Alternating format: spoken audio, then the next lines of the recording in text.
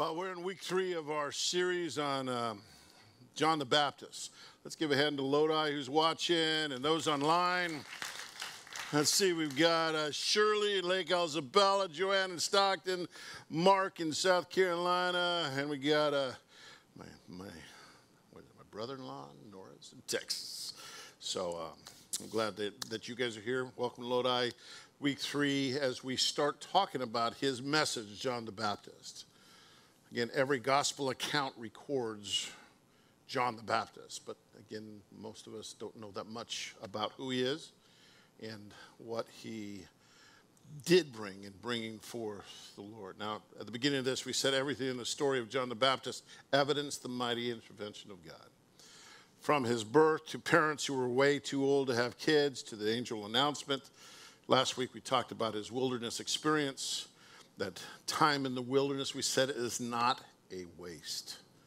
That it's often in the wilderness where God reveals himself to be enough. And we're going to keep cycling back to that question over and over again. John fulfilled his purpose, his call on his life. Are we fulfilling ours? And again, we'll ask that question as we work through the passage today. And it's interesting, John is kind of really a study in contrasts. Because you have John who's in the wilderness and then all of a sudden publicly comes out calling out for repentance. So 20 years of silence in the desert and then his call to prepare the way for the Lord. He was a priest. He was raised as a priest. He was in the priestly line, but he came out as a prophet. And he wasn't like the Pharisees or the Sadducees, very well dressed, very proper, very secure in what they were saying and what they were doing. John came stirring things up. He was a man that said it like it was. He didn't really care what anyone thought of him. I love how one commentator, when I was studying, says this: from an obscure family with a strange lifestyle, he established his ministry squarely in the middle of nowhere. You don't begin ministries that way. That's not how you start a church. All right, you don't start a movement out in the wilderness, but that's where John was. He was right on the edge, but people were drawn to him. People were drawn to a message. And I honestly, I don't know if John the Baptist would be welcome today. I guarantee you, if you saw him on the street calling for repentance, have you guys seen the guy with the sign, repent, repent? Do you guys, I mean, you usually take a different way. You don't want to catch eye contact. All right? Because they may say, I remember the first time at Fresno State, there was a guy, there was a past preacher out there calling for repentance. Repent, repent. And I caught eye contact. I was just a college student, man, and he did not stop looking at me, all right, the whole time. And I was nervous, and I was like, what? Just look at somebody else, man. Again, this is not a message then or today that's very popular.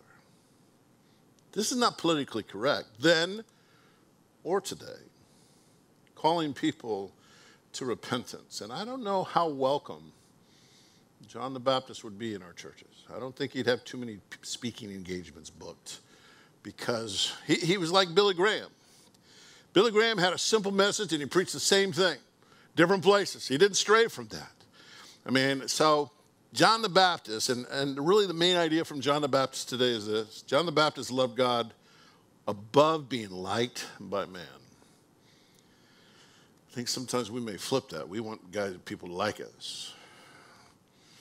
So do we pull back on the message? Do we pull back on what we have to say? So if you have your Bibles, we're going to be in the Gospel of Luke today. We'll hit a couple other passages, but primarily in Luke chapter 3. As we talked about his birth, as we talked about his desert time, and now he is entering public ministry, which only, guys, lasted 6 months. 6 months.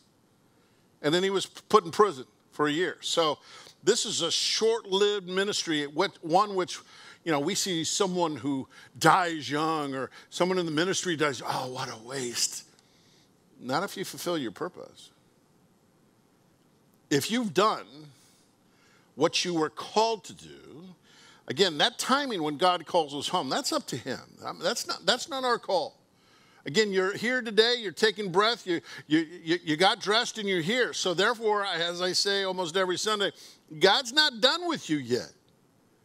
He's not finished. There's still something that you are called to do John just wasn't that long. Yet Jesus said there was no one born greater of women than John. Luke 3, starting in verse 1. Luke, he's a doctor, but he's also a historian. So when he writes Luke in the book of Acts, which are really one book in two sections, he is a historian. He did not know Jesus. He never met Jesus. And so he's doing the research. So when he writes, he usually gives us a lot of background, which he does in verse 1 and 2.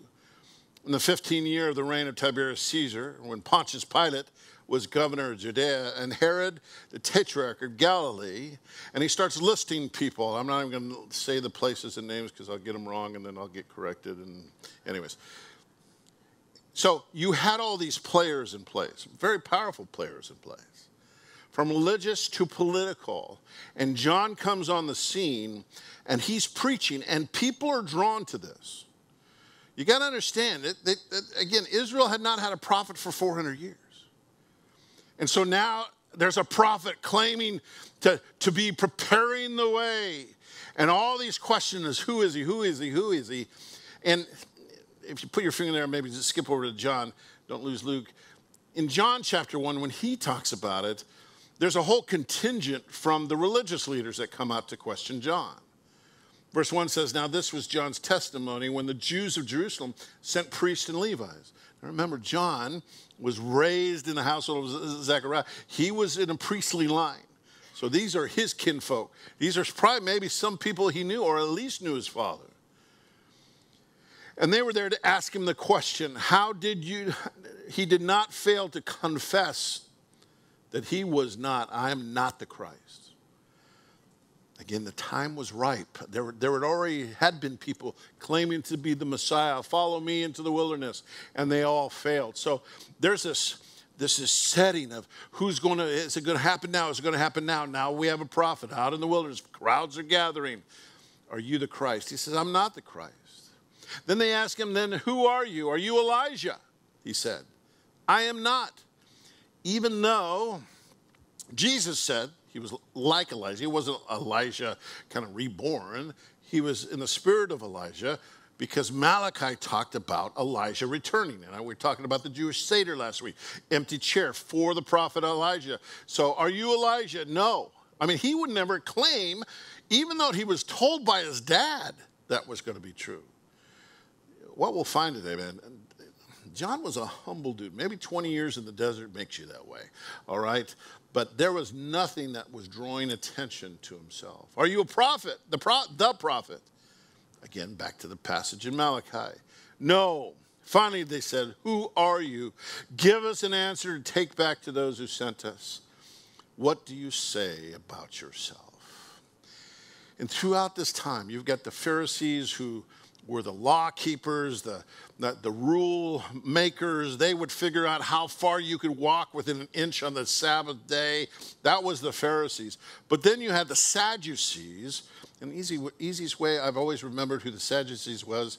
See, they didn't believe in the resurrection, so they were sad, you see. See, that's how I remember. I heard it the first time. I won't forget that, ever. All right? They were sad. They didn't believe in angels. They didn't believe in afterlife. They just believed in money and just their position of being kind of givers of truth. So you had these two groups that were corrupt, that were legalistic, they were hypocritical, and Jesus didn't waste any words on them, but nor did John the Baptist. And his message, when it said there in verse 2 and 3, the word of God came to John, and Luke. The word of God came to John, son of Zechariah, in the desert. He went into all the country around the Jordan, preaching a baptism of repentance and forgiveness of sins. Now, repentance, as I said earlier, not a popular message, because repentance is about change. Repentance is about turning around. He didn't preach anything else. He didn't say, hey, if you come out next week, I'm going to do you five easy steps of being a good, righteous Jew. Or maybe the week after, I'm going to start a series on Darius and Daniel. And that, nothing. It was repentance, repentance, repentance, calling people to change, which means doing a 180, which means you're heading in this direction. You need to turn and go this way.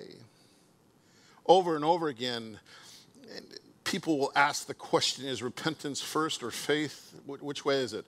Do you have faith first and then you repent, or do you have your repentance and faith? Guys, this is basically two sides of the same coin.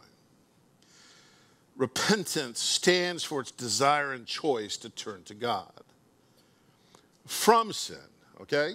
And the faith for its desire and choice to turn to God. Repentance means I'm going to change. But if it's not then turn to God, I mean, there are plenty of people say, I'm going to change.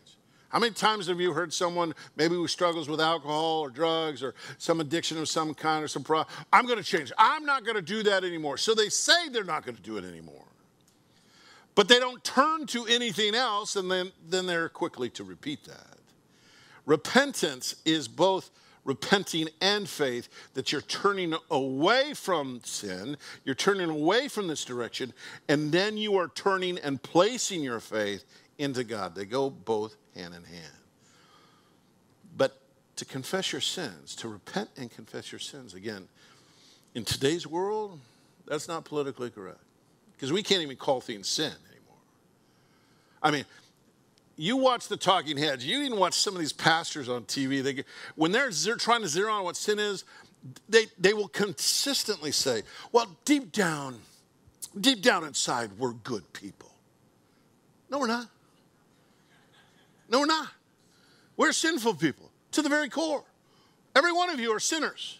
My little grandchild are baby sinners, all right? They're all sinners. Every single one of us are. But you can't say that. You can't call sin today to be politically correct because you're called out. No, you know, and that's the thing. He was calling people to repent and to confess their sins. This is a thought that hit me. 1 John 1:9. One of the first verses I ever memorized. If we confess our what? Plural. And here's the deal. Sometimes, and I'm just guilty, that when we pray, let's say we lead someone to Christ, confess your sin to God. Say you're a sinner. I'm a sinner.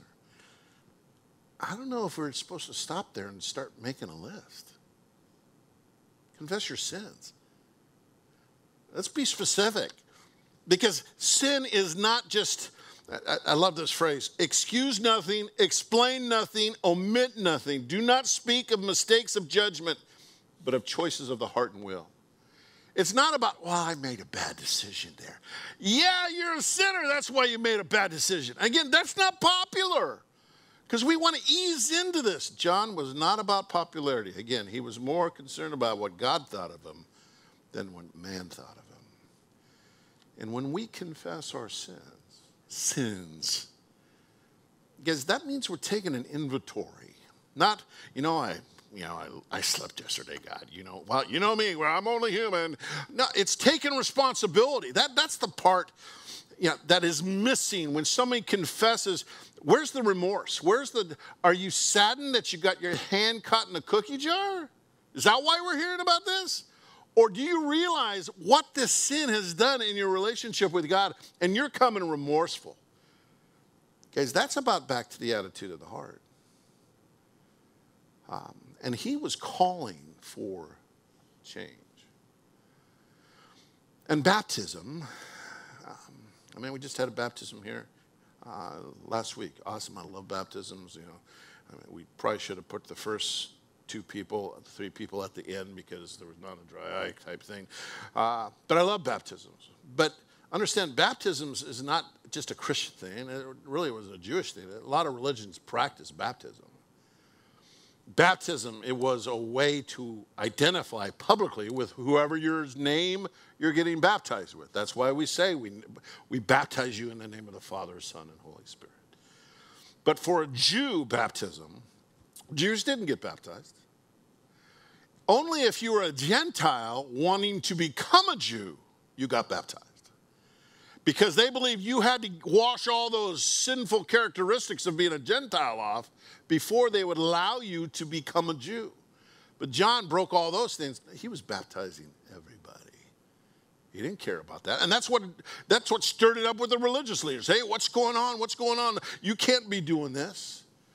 And that was a sting against the Jewish religious leaders. Because, man, you've got Jews going in there and being baptized with water, but one comes greater. that will baptize with the Holy Spirit and fire. In verses 4 and 6, it says this, as it is written in the book of the words of Isaiah the prophet. A voice of one calling in the desert, prepare the way of the Lord, make straight paths for him. And both Matthew, Mark, and John end right there. Only Luke continues with verses 4 and 5 of Isaiah. Every valley shall be filled in, every mountain and hill made low.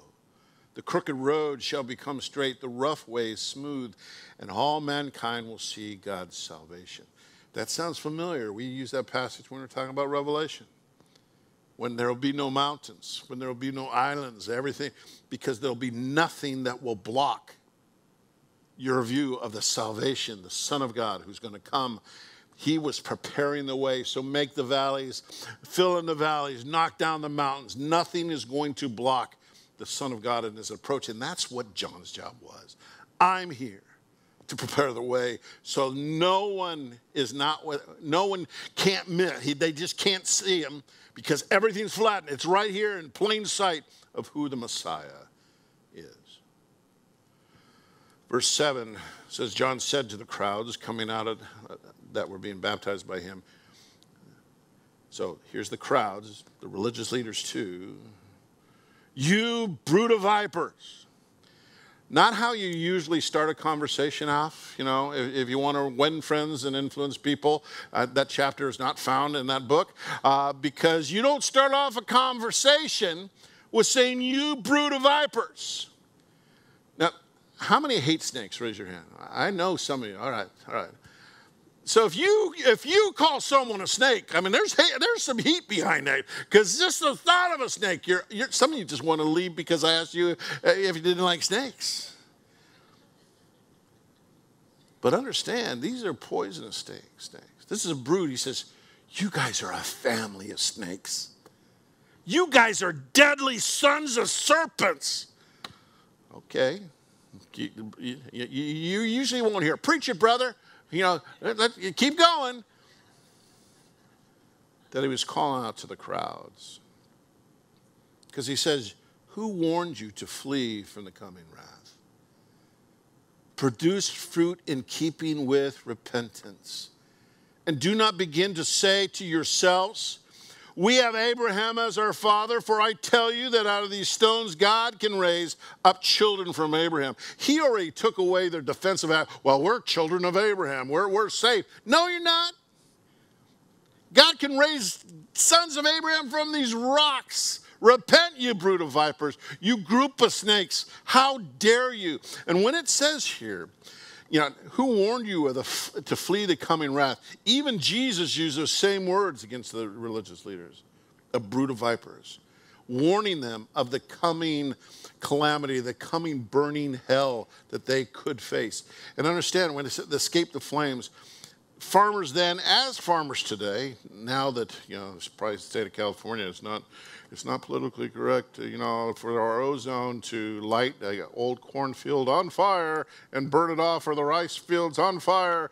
But that's what they used to do. They would just burn it down, till it up again, and plant over it. But what would happen in the fire is those brood of vipers would start heading for safety, but they were consumed by the fire. And that's what he's saying.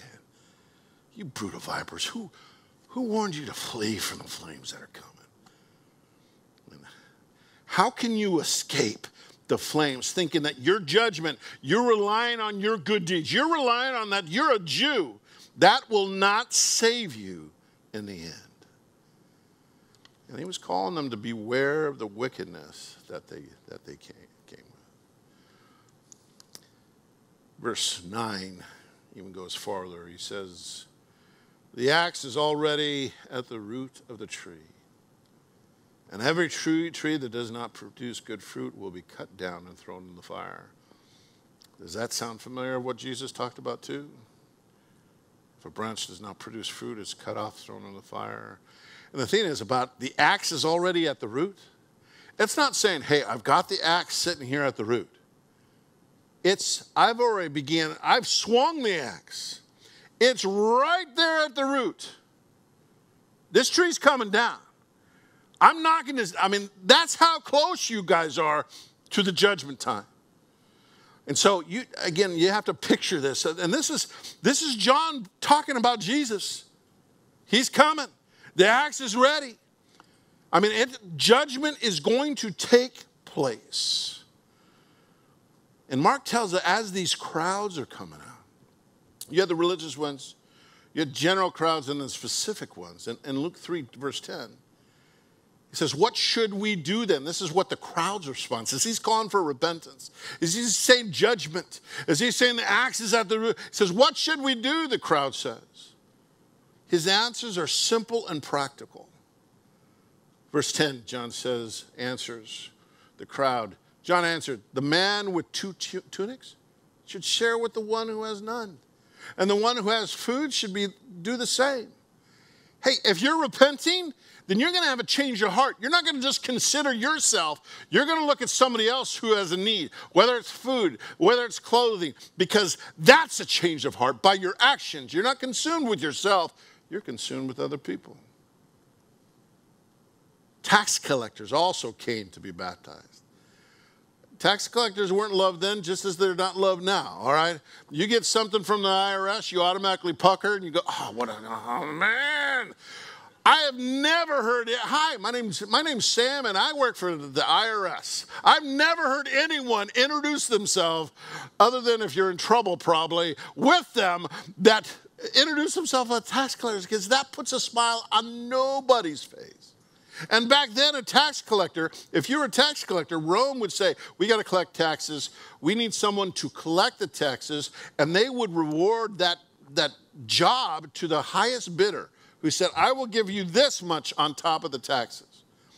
And so that tax collector would not only have to collect the tax, he'd also have to cover his expenses, but then he'd also have to live so he could tax whatever he wanted. So these guys were not lovable, likable people.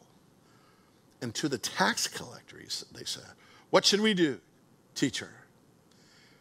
Don't collect any more than you are required to. Now, what's interesting here? He doesn't say, quit your job, you scumbag who's working for the government. He didn't say that. He says, do your job with honor and integrity. Don't collect more than you're required to. Change. Guys, they talk about 3 conversions of a person. There's the heart, there's the mind, and then there's the wallet. And usually the wallet's always last. All right? I'll give my time. Well, you want money? Hey. I mean, and he's talking change. Don't collect so much. There has to be a change here. In verse 14, then he talks to the soldiers. Now, we don't know if these are Jewish soldiers or if these are Romans. Most likely Jewish soldiers. But then some of the soldiers ask, and what should we do? He replied, don't extort money and don't accuse people falsely. Be content with your pay. Do your job honorably. Don't use your position and force that to take advantage. Be content with the pay that you already receive. Guys, he's talking about change. He's talking about, you were once this way. Repent. This is how you used to live. Now you need to switch this way. You need to turn away from that. And these are the things that you can do to show that the repentance is real. Again, he doesn't tell the soldiers, quit your job. He just says, in your job, live this way. As you walk around in relationship, in community, in your neighborhoods, in your job, live this way. Because that's showing that something has changed. Something I wrote down this morning as I was going over my notes was, if there's not a change, maybe there just hasn't been a change. If all you have done when you said, well, I'm going to follow Jesus, is the only change has happened is that now you're busy on a Sunday morning, or you go to a life group, or maybe you give some cash to the church. If that's all that has changed,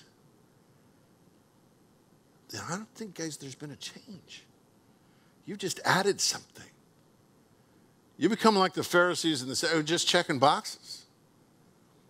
A change when true repentance is there is that I was headed in this direction and I'm no longer walking that way. I'm putting my faith in God. How should I then act? How should I then live based upon that? There needs to be a change. Verse 15 says, the people were waiting expectantly, and were all wondering in their hearts if John might possibly be the Christ. The religious leaders were wondering that, and now the crowd is wondering that. John answered them, I baptize you with water, but one more powerful than I will come. The thongs of sandals I am not worthy to untie, and he will baptize you with the Holy Spirit and with fire. John's opinion of himself was so low. I mean, everyone called him a prophet. He didn't. Are you the Christ? No. I baptize with water, but someone has a better baptism. Someone who's coming who is more powerful than I am. Someone who is coming that I'm not even worthy to untie his sandals. Now understand, in the Jewish culture at that time, if you were a teacher of the law, let's say you were a rabbi, your students didn't pay you. What they did was they would serve you as a servant would. That's how they would pay in kindness back for you taking the time to teach them. But this was a statement that they believed in. The rabbinic statement says, every service which a slave performs for his master shall a disciple do for his teacher, except loosening the sandals of his thongs on his sandals. You can do everything else a servant does, but you're not going to do that, because in the Jews, only Gentiles, slaves, and servants could do that. It was too low for a pupil to do it. It was too low for any Jew to do it. It was only for the Gentiles to do it. And here's John saying, I'm not worthy to even untie his sandals.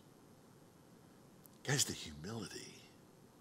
I mean, again, I guess 20 years in the desert's a good teacher. Or he just saw himself in light of who God was. Because that's usually, once we get a picture of who God is, that's why again, I've been reading through the Psalms and over again, when it talks about the enemies fearing God, because God is showing himself off. And if you don't follow him, you better be fearful of him. All right? Again, well, Jesus is love and all that. Yeah, he is. But he's also the judge. It's coming. And John always saw him in light of who he stood, of his view of who he was before God. Even though when Jesus talked about him, there's no one greater than John. Oh, he was a prophet. What did you go out to see? I mean, we'll get to that next week. But constantly, John was lowering himself because he knew he was just the spokesperson. He was just the signpost for the coming Messiah. Guys, if you're a follower of Jesus, you're a signpost too. That's your job, is to point to the Messiah. He knew his position of how small he was. Even David, who am I that you are mindful of me? Because once you begin to grasp who God is and what God is, that's when you begin to shrink in the shadow, but then it's God who lifts you up. Humble yourself before the mighty hand of God, and he will lift you up in due time. John truly was the epitome of that. Verse 17 and 18 says, the winnowing fork is in his hand. Now, he's talking about the Messiah here. He's preparing the way. His winnowing fork is in his hand to clear his threshing floor and to gather the wheat into the barn, but he will burn up the chaff with unquenchable fire. Again, how they would take the grain, they'd take an ox, and an ox would go in a circle and crush the grain, and what it would do, it would separate the chaff from the grain, the hull of it. And after that was done, they would come out with a winnowing fork, would scoop up what was on the ground and throw it up in the air. If you've ever seen that in some of the old-time movies, then the chaff would blow in the breeze and the wheat would land on the ground. The wheat was gathered, put in the barn, and the chaff that was all gathered, that was pushed over the side, would be burned. And this is what he's saying about the Messiah. Again, Jesus is love. But he's talking about judgment here, guys. I mean, again, it's not popular today. How many questions? I just can't get into God who judges and God, the God of the Old Testament is different than the God of the New Testament. No, he's not. You can't read Revelations to find that. You can't read the Gospels and find that. It's coming, and he says, guys, he's doing it right now. And this is what's going to come. Verse 19, but when John rebuked Herod and the tetrarch because of Herodias, his brother's wife, and all the evil things he had done, Herod added to them all, and he locked him up in prison, which is next week, because he loved God more than he did love man. He didn't care if you're an unbeliever. He didn't care if you were a Jew. He didn't care if you were a religious leader. He didn't care in politics. He spoke the truth, exactly what God told him to do. And he spoke of repentance. Repentance is not a one-time event, guys. I mean, that's why 1 John 1:9, it's written to the church. It's not written to, if you're not a Christian, apply this verse. It's to us sinners, us who mess up a lot, that we are to realize, when repentance happens when we see sin as God sees it. How God views sin. Romans 3:23, for all sin and fall short of the glory of God. Every single one of us has a sin problem. Romans 6:23, when we realize that sin leads to death, for the wages of sin, what you get in return, what you get paid for because of your sin is death, but God's free gift is eternal life in Christ Jesus our Lord. I think that's part of to realize that we become pretty flippant towards sin because it can't separate me from God because I have forgiveness in Christ. But much like today, and I always ask this when I'm sharing the gospel, we're coming to the sin part, and I talk about sin. I said, hey, especially if it's cloudy outside, is the sun out today? And they look up, no. Sun's not out today? No, Tim, it's cloudy. Are you telling me the sun's not up today? Because the sun's always up. It's clouds that get in the way. And until those clouds are moved, I'm not going to experience the full force of who God is in my life. And when I have unconfessed sin, that puts that cloud. That's why when we talked about in the wilderness, sometimes the wilderness time is a judgment. It's a discipline that God's trying to get our attention. Do we have unconfessed sin in our life? Have we just blown it off? Or have we been very specific, not admitted anything, not just, well, it wasn't really that big of a deal, God. Yeah, it was. Because that's when that cloud comes rolling in and blocks my relationship. And that's why Paul says in Romans 10:9 and 10, that if you confess with your mouth Jesus is Lord and believe in your heart that God raised him from the dead, you will be saved. For it's with your heart that you believe and are justified, and it's with your mouth that you confess and are saved. Because if there is no sign that something has changed in me, then I got to ask myself the question, then, have I really made a change? Or have I just added something to my life? Added a day that I go to church or a couple hours or do this. It means there's change. Now, guys, I will be constantly changing for the rest of my life. That's never going to stop until I'm in heaven someday, all right? The struggle with sin, all that is always real. Hopefully, the longer you're living with Christ, it's not as big of a deal. I truly remember, thinking right at the beginning, this is going to be great. I'm just going to ease in. Dude, it's still not over. God still said, we haven't got to the deep chapters yet on you. And then when I come to those places, then I have to confess again, repent again, turn again, have faith in God again. It's not that I lose my salvation, guys. I just have to make sure things are good between God and I. Guys, we are the signpost. We're the signpost today. We're the John the Baptist of today. We're calling people. We're pointing people to the Savior. There was something about John that drew people to him. He was saying stuff differently. It's got to be the same today. There needs to be something different about us than everybody else in the world. If they can't tell the difference, then something's wrong. If we've blended so much into the culture rather than being counterculture, if we're not standing up for the truth and saying, that's what the world says, but this is what the truth is. And some people, that's why what Jude talks about, some people need to be won to the Lord with a kind word, while others need to be told that their very garments are going to burn in hell. You got to know the difference of who you're talking with, obviously. But we're the signpost. Are we like John, where we love God above being liked by man? Because if you can say, I'm more concerned, and I said this often, I said, guys, I'm not worried about you judging me because there's only one judge that I got to stand before. Now, do I want people to like me? Sure. But not at the expense of what God thinks of me. And at the end of the day, that's all that matters.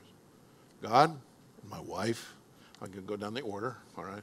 My kids, my grandkids, you are somewhere in here, all right, in that list of what God thinks. John fulfilled his purpose, his call in his life. Are you fulfilling yours? Because like John, we have a certain reason that we're here, that God saved us.